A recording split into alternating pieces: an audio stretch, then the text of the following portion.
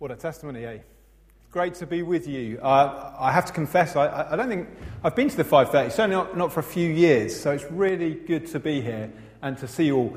As Charles said, I've been on staff now at King's for about 6 or 7 weeks, and it's great. They are slave drivers, they beat you, they drill you into the ground, but it's wonderful, it's great. So we've been looking at the Transformed series, and so far we've been looking at physical health, spiritual health, mental health, and this evening I want to look at emotional health. And if you like, the title for today's talk is How to Deal with How You Feel. Now, emotions are a funny thing, aren't they? Unlike thoughts, which tend to be quite tangible, you can sort of get hold of them, you can sort of think about them, and you can reject them or accept them. Emotions tend to be kind of harder to pin down, difficult to describe, and left unchecked, they can overwhelm us. And we all experience emotions, don't we, every day? Joy, happiness, sadness, anger, fear, all sorts of emotions. And in fact, some of us can experience a number of emotions in the space of just a few minutes. Now, I've got 2 boys, 2 lovely boys. I've got a 3.5-year-old called Hudson and a 1-year-old called Leo, and there's a picture of them, I think, coming up behind me. There they are. Now, what kind of emotion are they expressing there? Any takers? Happiness, joy. They're having a whale of a time. They're loving life. In fact, Leo was so exuberant in this moment in his happiness that he arched his back and he knocked his head on Hudson's face. And Hudson was like, "Ow!" Now, let's see the next picture. Anger. That is Hudson's angry face. And believe me, he pulls that face quite a lot, and you don't want to mess with Hudson when he's angry. And so in his anger, he did not sin. No, he did sin in his anger, unfortunately. He decided to clip Leo round the head, and then we end up with this. Leo bursts into tears, goes into a moment of despair and anguish. As good parents, we tell Hudson off, and Hudson bursts into tears, and we've got all sorts of emotions going on in the room. And 5 seconds it took to go from happiness to anger to sadness. It's crazy. Being a parent is emotional, I tell you. So it's great. It's a fun thing to look at emotions up and down, but there's a more serious side to it. Some of us in this room, maybe even today, perhaps you are struggling with this sort of up and down of emotions. And as I bring this message today, it's not a theoretical message for me. It's something I've lived through. I've had a period, one period in particular in my life where I have felt emotional pressure, when I have been emotionally burnt out. It was a time when my dad was ill. He got terminal cancer, and there was a 6-month period of real tough hardship for us as he struggled and battled with that and eventually died.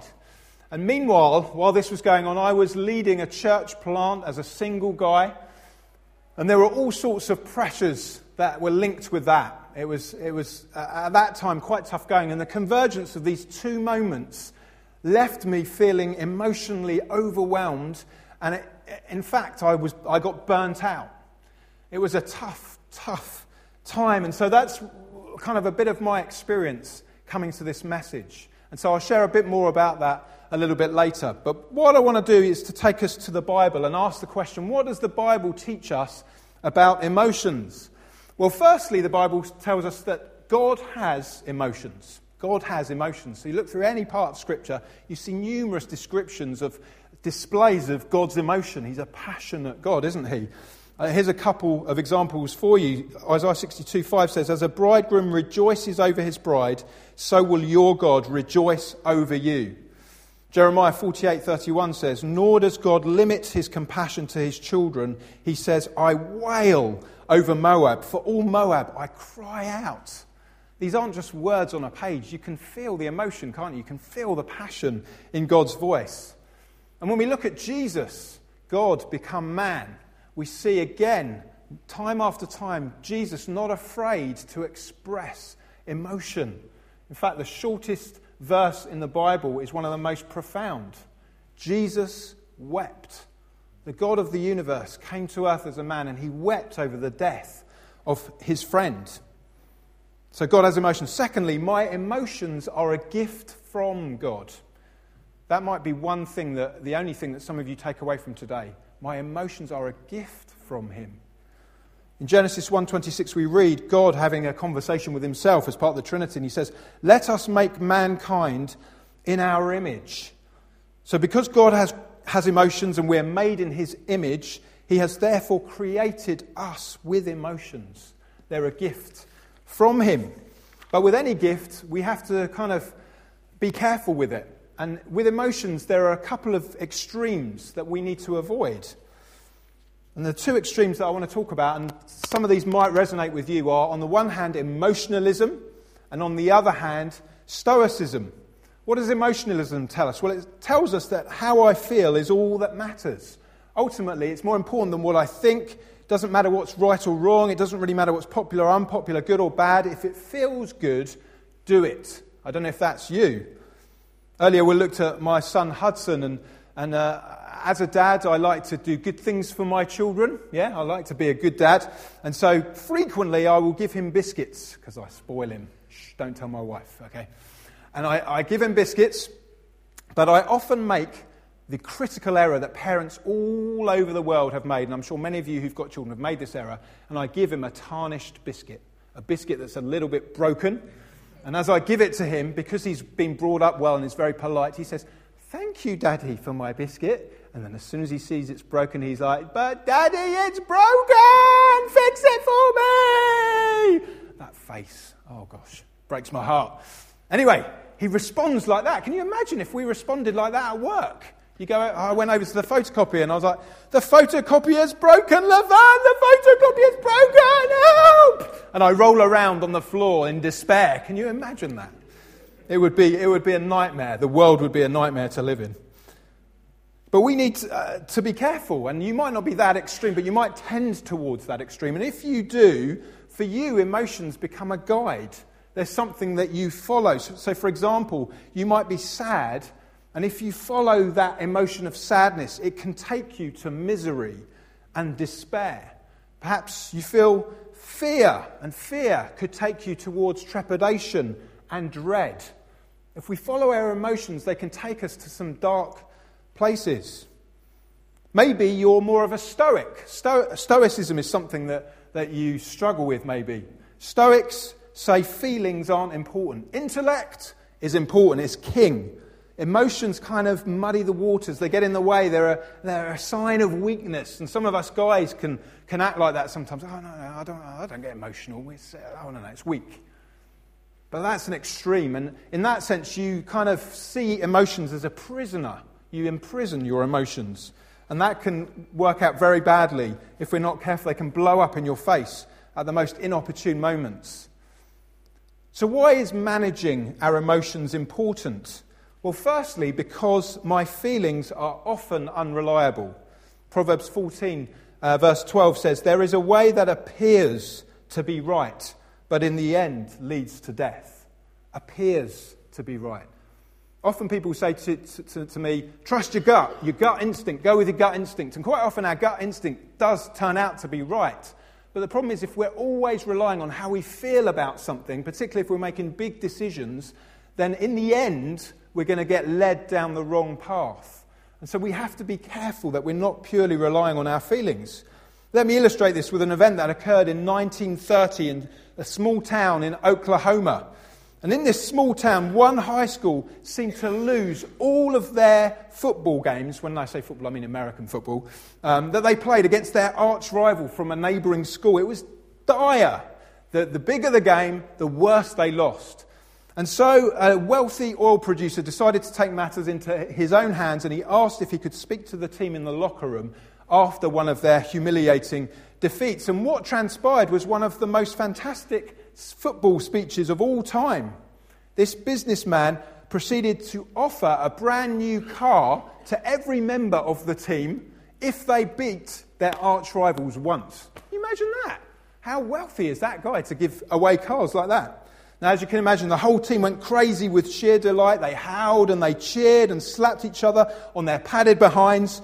For 7 days, the boys ate and drank and breathed football. At night, they dreamed about touchdowns. The entire school caught the spirit of ecstasy, and a holiday fever pervaded the campus.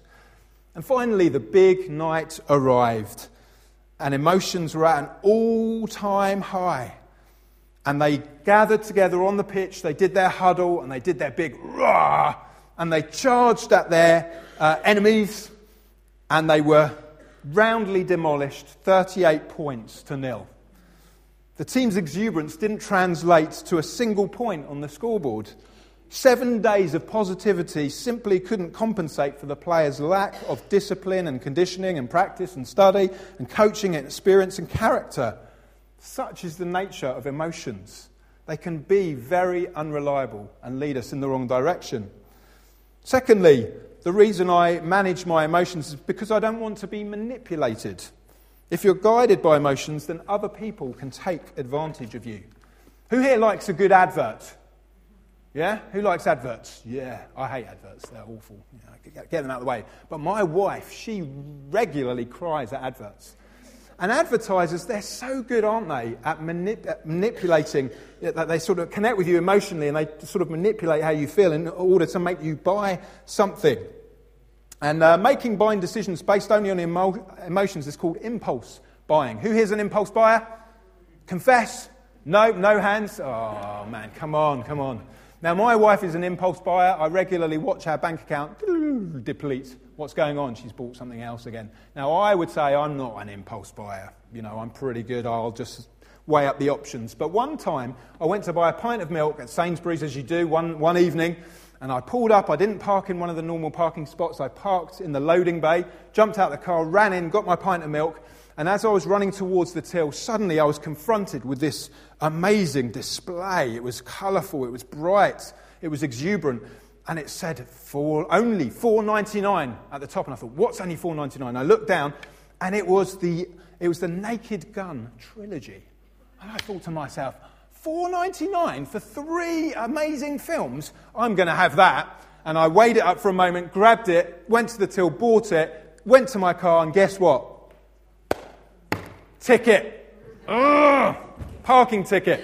So I had to go home, head hung low, to confess to my wife, I've got a ticket. I'm so sorry, my love. And she, what do you think her reaction was? No, she didn't like that very much at all. But in my stupidity, I pulled out from behind my back the Naked Gun trilogy and said, it's okay, I've got the Naked Gun trilogy.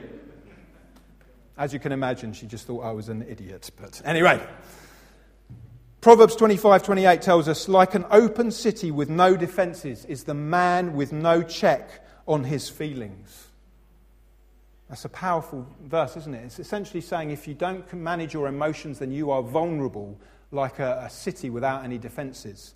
And anyone can get in, and it's not just the advertisers and the salesmen, but Satan can get in. And Satan is devious. He doesn't create anything. God creates every emotion that we experience, even the darker emotions. They're God's creation. But what Satan does is he can take them and twist them and manipulate them and make you feel worse than you should be feeling.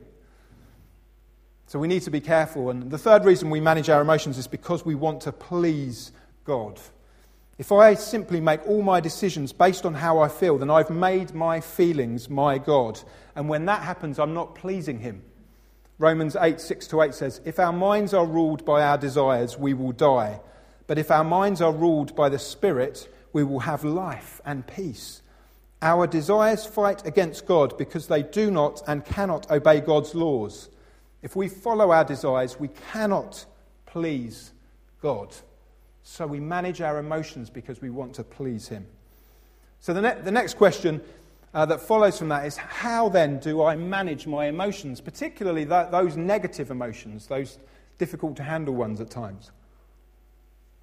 And to answer this, I felt in God as I was preparing that we need to turn to the life of Jesus. And one story in particular sprang to mind, and it was the story of Jesus in the Garden of Gethsemane before he went to be crucified. So if you've got your Bibles, you can turn there. If not, it'll come up on the screen. It's Mark chapter 14 and verses 32-38. And it says the following. They went to a place called Gethsemane, and Jesus said to his disciples, sit here while I pray. He took Peter, James and John along with him, and he began to be deeply distressed and troubled. My soul is overwhelmed with sorrow to the point of death, he said to them. Stay here and keep watch. Going a little farther, he fell to the ground and prayed that, if possible, the hour might pass from him. Abba, Father, he said, everything is possible for you. Take this cup from me, yet not what I will, but what you will. Then he returned to his disciples and found them sleeping. Simon, he said to Peter, are you asleep? Couldn't you keep watch for 1 hour? Watch and pray so that you will not fall into temptation. The spirit is willing, but the flesh is weak. What a moment in Jesus' life.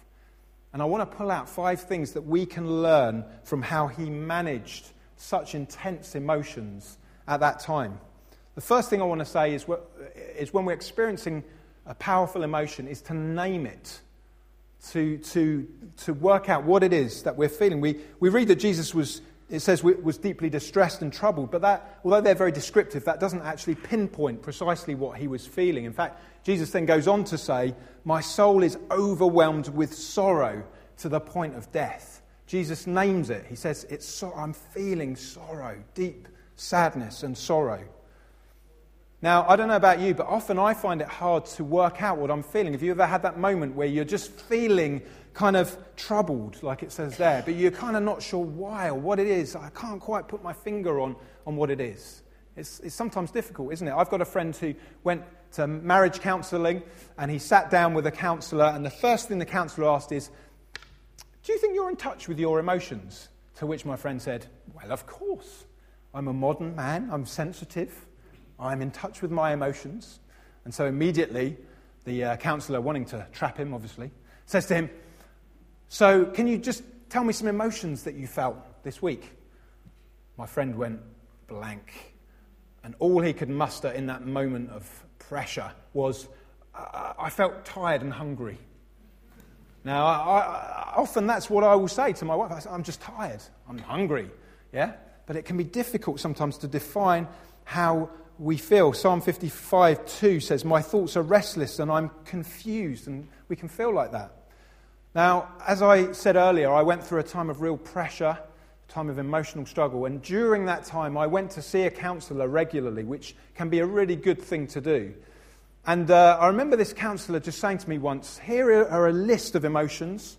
I want you to take those and every day look at that list and choose one or more of those emotions to describe how you're feeling and just write it down in your book and pray about it. And although that's a very simple thing, I found it so helpful just to pinpoint what it is I was feeling, because once I knew what I was feeling, I knew what I was dealing with and how I could manage it. So, name it. Second thing Jesus does is he shares it. Jesus brought his emotions out into the open. He brought them into the light and shared them with his disciples. And it's so important to do that when you're managing your emotions. We mustn't be like the Stoics that I mentioned earlier, who sort of press them down and say, no, I'm not going to have this. But actually, we need to bring them out into the open. Psalm 32:3 says, when I kept things to myself, I felt weak deep inside me. I moaned all day long. You can do damage to yourself when you keep it all inside, when you don't bring it out into the into the open. Someone once said, emotions heal when heard and validated. And it's interesting because what Jesus does next is he asks for help. So the God of heaven as man, in a situation where he's feeling overwhelmed, he asks his disciples, stay here and keep watch, stand with me. Now, they didn't do a very good job, did they? They kept falling asleep while Jesus was struggling, but the principle remains that we should be people who share our emotion and ask people to help us.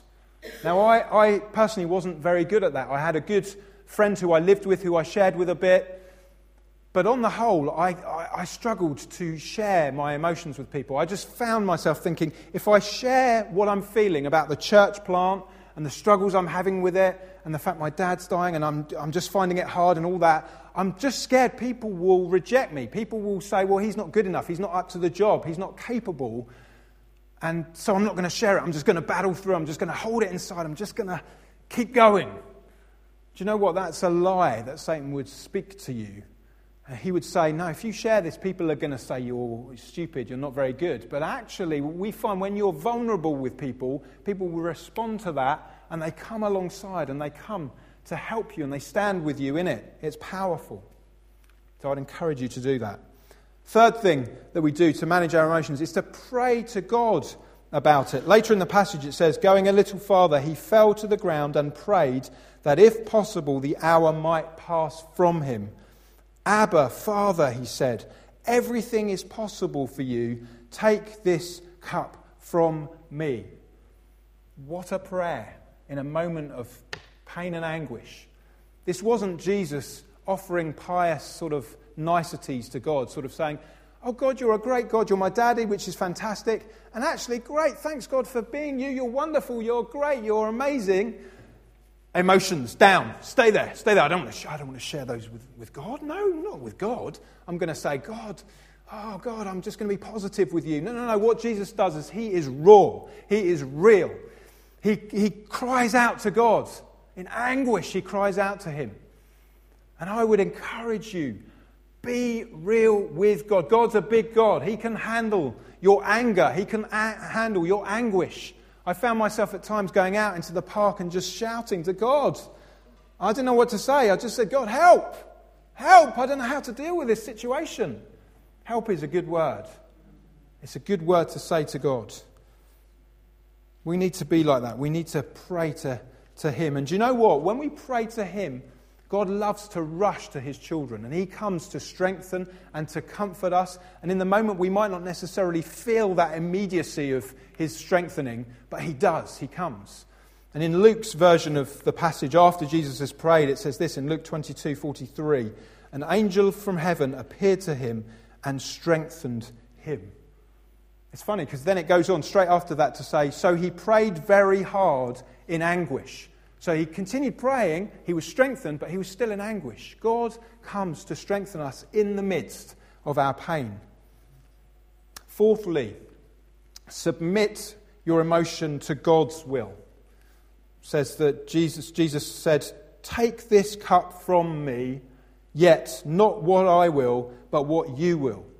So he was saying, take this from me, but I want to submit it to you. Could you imagine if Jesus had allowed his emotions to control him in this moment?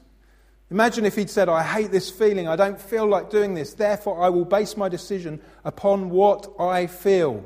If that had happened, there would be no cross, there would be no death and resurrection, there would be no way back for us sinners into the presence of a holy God. If he'd have just said, oh, this emotion, it's my guide, I'm just going to follow it to its logical conclusion. Praise God that he went through. And we see that he struggled. He said it. He prayed 3 times to have the cup removed, yet he was more interested in doing the will of the Father than what he felt like doing. We need to submit how we're feeling to God. We need to bring it to him, to his altar. And if necessary, bring it 3 times, 4 times, 5 times, numerous times a day. Keep bringing it back to him, because as we do so, he will change our thoughts patterns. He will make us think in a way that receives from him, and he will change how we feel. So submit it to God's will. And the last thing I would say, the 5th thing I would say about managing our emotions is change it. Change it. Now, I know you're thinking, well, sometimes what we're experiencing is so deep and so profound and so overwhelming that there's no way I can change it on my own. In those moments, God will come and help you. But there are times when we can do something to change our emotions.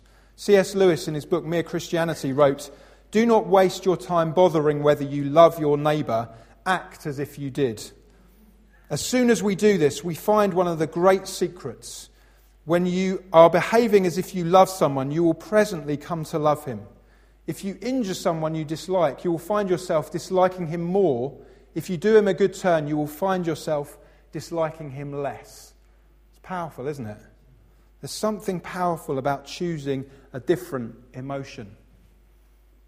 And a bit later in the Mark 14 passage, in verse 41, it says, Jesus came back a 3rd time and said to them, you might as well go to sleep now. It's all over. The time has come. Get up. Let's go. Now, it's kind of quite a comical passage because he sort of comes to his disciples, well, you might as well just go to sleep now completely. But then he says, come on, get up. Let's go. Can you notice the difference from what had happened a few verses before? Jesus in deep anguish, and now he appears to have resolved to do something different. He seems to have resolved to go ahead and press on and move forward. Hebrews 12:2 says, "For the joy set before him, he endured the cross, scorning its shame." And though this passage doesn't explicitly say it, I can imagine that he's suddenly thinking, right, okay, the joy set before me. Many people will come to know the Father because of what I'm about to do. And he turns his mind to that. Now, I'm not saying he went off happy as Larry going, well, hey, off I go to the cross, brilliant. No, but in the midst of what he was feeling, he decided, I'm going to choose joy. I'm going to move forward in him. Jesus chose joy. And do you know what? When we fix our eyes on Jesus, when we look to him, we are choosing joy because in him is fullness of joy, Psalm 16 tells us. Look to him in that moment and choose joy. To conclude, I just want to say this, that I don't know if you've noticed, but my friends and work colleagues and others often choose to pursue, above all else, happiness and try and dampen down negative emotion. Do you see that around, in the world around you? That's a common thing, isn't it? People's pursuit is a pursuit of happiness, and they try and dampen down everything else. Now, God loves us to be happy, but if happiness is our ultimate pursuit, then we are going to be sorely disappointed. We need to pursue him with all our energy. His plan is greater than our plan, and if we come to him, he will draw near to us, and we can know that actually he's got purposes that are beyond what we know. I'm going to finish by reading a poem, and as I do, I'm going to ask Neil just to come up to the stage. Now, this poem is something that means a lot to me. My wife said to me as I was preparing this, and she said to me, Andy, you need to tell them kind of some of the ways, how did you come out of this? What helped you in this moment of real pain and anguish? And I said to my wife, obviously being a loving husband, well, obviously you helped me, my love. You know, we were going out at the time. You helped me in that moment, yes. But there was this poem that I discovered that I read, and I just thought, wow, that really revolutionised my thinking. And I'm just going to read it to you as Neil plays. It's called The Weaver. My life is but a weaving between my Lord and me. I cannot choose the colours, he worketh steadily. Ofttimes he weaveth sorrow, and I in foolish pride forget he sees the upper, and I the underside. Not till the loom is silent and the shuttles cease to fly shall God unroll the canvas and explain the reason why. The dark threads are as needful in the weaver's skillful hand as the threads of gold and silver in the pattern he has planned.